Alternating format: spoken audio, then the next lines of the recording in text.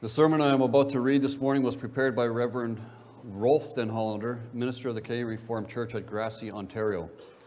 And the text for this morning is 1 Peter 2, verses 4 through 10.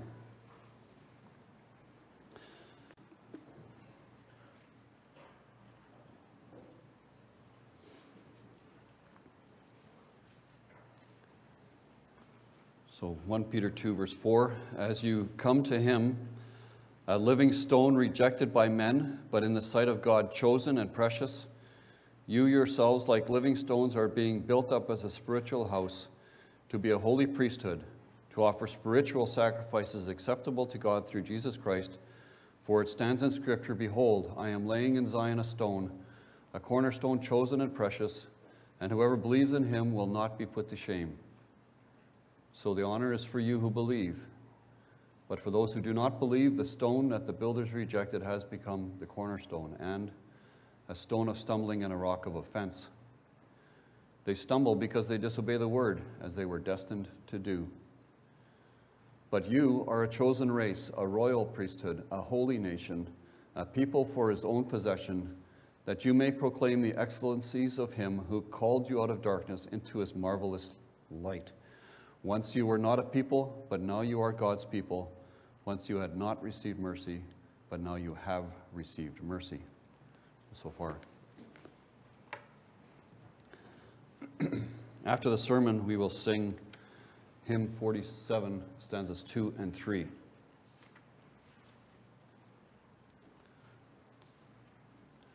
Beloved congregation of our Lord Jesus Christ, Peter makes a rather sudden switch in our text to imagery far different, it appears, from what he had just written about before these verses. You will see in verse 2, the image is of a newborn infant longing for pure spiritual milk. It's quite an image, that hunger and thirst for more of Christ through that living and abiding word of Christ. We can picture a baby craving milk, crying out and then sputtering in his eagerness to be satisfied. And we get what he means, longing for Christ. Now suddenly he's off to house imagery, stones and building and spiritual house. How did he go from there to here? But perhaps it's not that far removed after all. He's thinking infants and families. And families in the Bible are often spoken about as a house. Recall how God would build David's house, meaning his descendants. So as he writes about infants longing pure spiritual milk, he has family and houses on his mind. And so he proceeds to look at that house imagery from a different angle. And as he does that, he comes to a point of transition in his letter. Up to now, we've heard a few times about identity. This brings that to a climax that allows him to prepare for something else. He'll move on now to teach them how to live as exiles in a hostile world. They are exiles, but chosen by God, and that will have to impact the way they live. There's a purpose in their identity, a purpose that's hinted at and summarized already in our text. I preach that to you as you summarized as follows. God chooses a people in Christ for a special purpose. First of all, we'll see that they are a new temple. Secondly, they gain a new identity. And thirdly, they have a new purpose. First, they are a new temple. Peter pictures the building of a physical house, and he applies that in spiritual terms. It would be tempting to begin by focusing on the people Peter is addressing. After all, he writes numerous times, you. As you come to him, a living stone rejected by men, you yourselves like living stones. But the moment he writes you are being built, the focus changes, the perspective changes. The emphasis isn't on the people, but on God, who is busy building, are being built. That's what we call a divine passive, where God is the one who is active. He is busy building this house, this spiritual house. The last while, we've been watching a house being built here on the church property. Stage by stage, piece by piece, it's being built. location surveyed, hole dug, footing set, basement formed, poured, stripped, and sealed, supporting beams placed, floor joists laid, floor nailed down, walls framed, roof trusses arranged, plywood sheeting applied, and we'll watch where things go from there. Building projects in Peter's day progressed a little differently, and yet still, piece by piece, be it with different building materials. There was no basement like we know now, only the foundation. And then, critical for the shape and strength of that foundation is the cornerstone. That's where the builder starts, finding the perfect stone on which and around which the rest of the home can be built. The kids probably know that from playing Jenga, right? If you take out one of the outside blocks on the bottom first, the whole tower gets tippy right away. It's like the cornerstone. You need a solid foundation. That's why Peter spends much time there in our text too. As you come to him, a living stone, rejected by men, but in the sight of God, chosen and precious.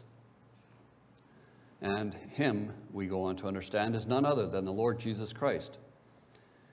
Peter quotes this from Isaiah 28, verse 16. Behold, I am laying in Zion a stone, a cornerstone chosen and precious, and whoever believes in him will not be put to shame. And Psalm 118, which we sang, the stone the builders rejected has become the cornerstone.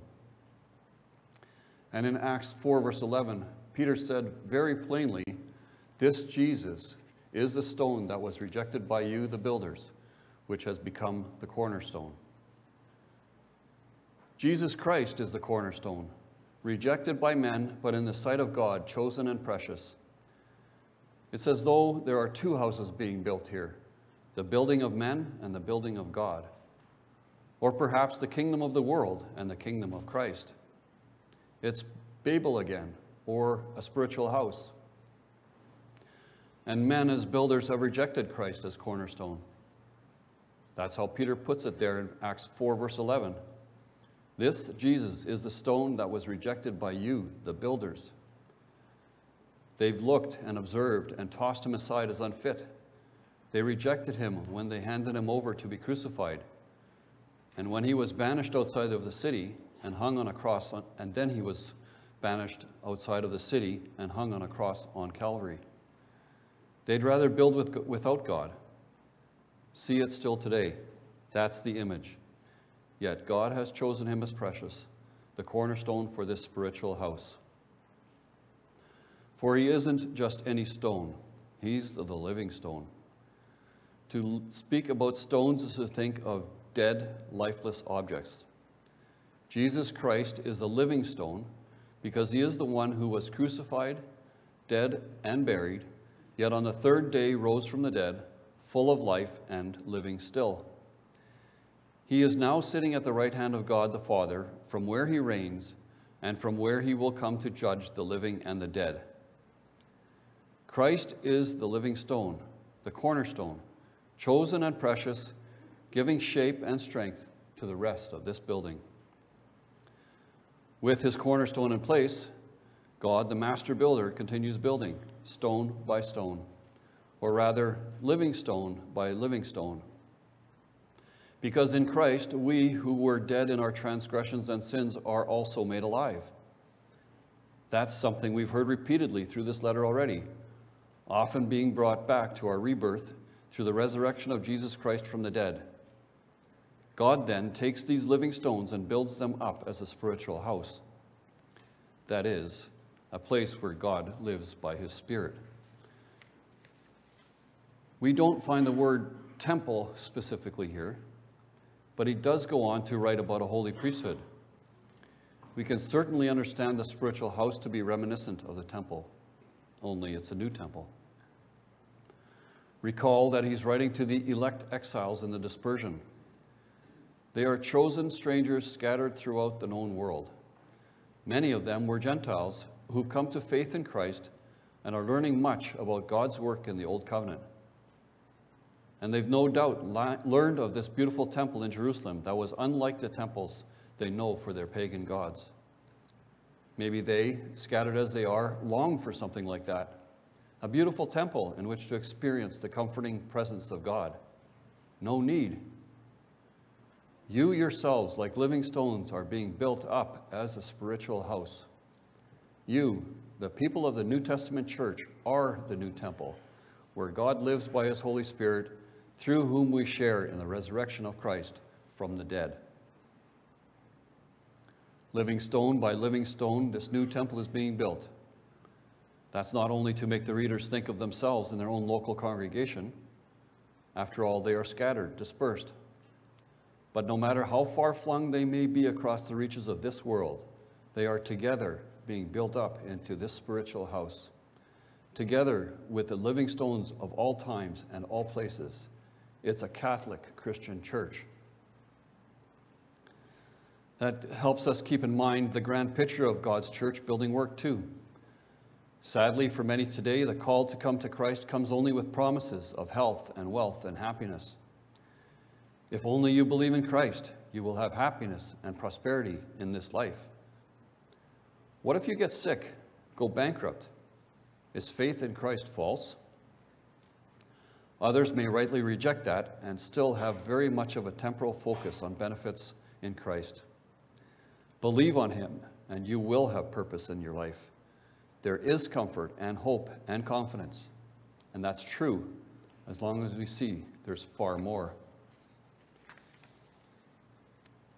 God is building this spiritual house with living stones on the living cornerstone of Christ. And the building will be complete when the last stone is laid. Every time someone comes to believe in Christ, we may say, that much closer to completion. No wonder, as we will see in a few moments, Peter prompts his readers then to share this glorious gospel. We long to see that building project completed, and we know ourselves to be instruments in the hand of the master builder to lay these living stones one by one. That's really Project Zion, isn't it? An immense building project to build a spiritual house. Drawn from Psalm 87, that of all the nations God would build his church living stone by living stone. If this is God's building project, can the hands of men destroy it? No. It ought to encourage these persecuted, suffering Christians in exile. Like living stones, they are being built up as a spiritual house, a new temple for God's Spirit. What can man do to me? It's no less true today. In fact, they will only stumble and fall. More and more today, preaching Christ has become so watered down so as to not really be preaching Christ at all. Care is taken to stay away from anything that might bring offense. Yet we hear from Peter that the gospel of Christ is fundamentally divisive, foundationally, at the level of the foundation, divisive. Whoever hears of Christ can never leave untouched. You either believe in him as the chosen cornerstone, or you stumble over him as a rock of offense. A stumbling, Peter says, that comes because they disobey the word as they were destined to do. People stumble over these words. What were they destined for? Disobedience or condemnation? Does this make God the author of sin? Peter lays side by side man's 100% responsibility and God's 100% sovereignty. They disobey, God destines. They're held in perfect tension. God is the master builder. He chooses and selects his living stones and brings them to faith. But that is no excuse for those who disobey the word. The word they hear is the gospel of Christ, the cornerstone. But they stumble over it and refuse to obey. Then Jesus says in Luke 20, verse 18, everyone who falls on that stone will be broken to pieces, and when it falls on anyone, it will crush him. Here then is implied a call to repentance and faith in the Lord Jesus Christ. As a quote from Isaiah 28 says, whoever believes in him will not be put to shame. And verse 7, so the honor is for you who believe. Believe then, beloved, in the Lord Jesus Christ. Through faith in him, we may hold on to this beautiful image of a glorious truth. God is building up a spiritual house. Take heart when you are part of God's temple. That will set the stage for more of Peter's instruction later. They do not need to be ashamed when others mock and ridicule them for believing in this man Jesus, who was humiliatingly crucified. And nor do we. Instead, we show ourselves to be such living stones, full of life in the Spirit, deeply thankful to God that God's people have gained a new identity, which is our second point.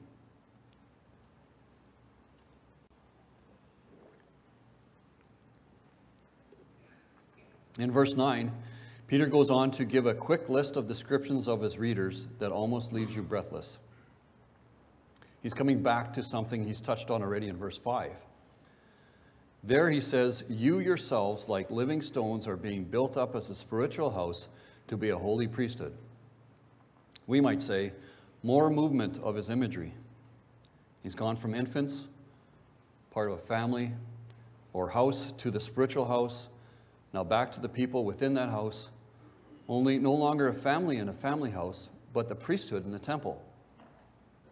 John Calvin says, it is a singular honor that God should not only consecrate us as a temple to himself, in which he dwells and is worshipped, but that he should also make us priests. A holy priesthood that is dedicated to God and set apart from the world. And he builds on that in verse 9. But you are a chosen race, a royal priesthood, a holy nation, a people for his own possession. Clearly, belonging to Christ is not something that is deserved or earned. We will not boast about being included. You are chosen, Peter says. In God's sovereign decree, in his good pleasure, he chooses a people as his own. Here called a chosen race. We might define a race as a group of people that have a common ancestor. The Jewish race. It's why we speak about racism, discrimination between different people groups that evidently have different ancestry. The Jews have Abraham as their father. We are a chosen race, but what a unique race that is. As John says in John 1 verse 12, but to all who did receive him, who believed in his name, he gave the right to become children of God, who were born not of blood, nor of the will of the flesh, nor of the will of man, but of God. Ours is not a race sharing in a natural ancestry. We share one Father in Jesus Christ, God the Father, so that we are brothers and sisters through faith. As Christ is the chosen and precious one, verse 4, so are all who belong to God. What is more, they are a royal priesthood. Peter is picking up phrases that God used to describe his people Israel in Exodus 19. They were in a way in exile there too, making their way to the promised land. God's New Testament church, his new Israel, is in exile, longing for the promised land. And they may cling with confidence to these descriptions. They are a royal priesthood that pulls two things together. Royal has to do with kingship and priesthood, of course. Service as priests again, kings and priests. The Messiah himself is both priest and king in the prophecy of Zechariah 6 verse 13. It is he who shall build the house of the Lord and shall bear royal honor and shall sit and rule on his throne. And there shall be a priest on his throne, and the counsel of peace shall be between them both. Christ is the priest king, and so are all who belong to him. We might have a hard time connecting immediately to that kind of an image. In our catechism, we confess in Lord's Day 12 what that means for our task. As priests, present ourselves a living sacrifice. As kings, fight with a free and good conscience against sin and the devil in this life, and hereafter reign with him eternally over all creatures. But what about as an identity, not just as a task? Being called royal isn't as relevant to us. Sure, we have a royal family, but how much do we relate to that? At the same time, we do know that to be part of the royal family requires that you're related by blood. You have to be in the royal line of the House of Windsor, reigning the last 100+ years. Not just anyone can be called royalty. Similarly, the priests. Think of the Old Testament. Only the Levites could serve as priests. That's why the Lord condemned Jeroboam too when he set up worship in Dan and Bethel and appointed his own priests. Only the Levites, not just anyone. There is then a certain status attached to it, doubly so as a royal priesthood. How do you say to your average citizen, you are a royal priesthood? Maybe for Peter's readers, they'd have to think too of Caesar and the imperial house. He was king. His house was royalty. But no, Peter says, you are royalty. Maybe that's a bit like telling the average Canadian citizen that they are prime ministers, or the menial laborer in a factory that he's really a CEO. There's this dramatic difference in status. Suffering, persecuted, ridiculed, scorned Christians will not be ashamed. After all, just consider their identity. They are a chosen people, a royal priesthood. It's an identity that comes with a glorious status. No wonder Peter can say, so the honor is for you who believe. There's nothing to hide behind, nothing to be ashamed of. It's true for us too. We are a royal priesthood, priest kings like Christ himself. It may happen more that being known as a Christian in the workplace will affect getting jobs, contracts, promotions, raises. It might be harder to climb the social ladder, so to speak. But we can be content at the bottom. We are a royal priesthood.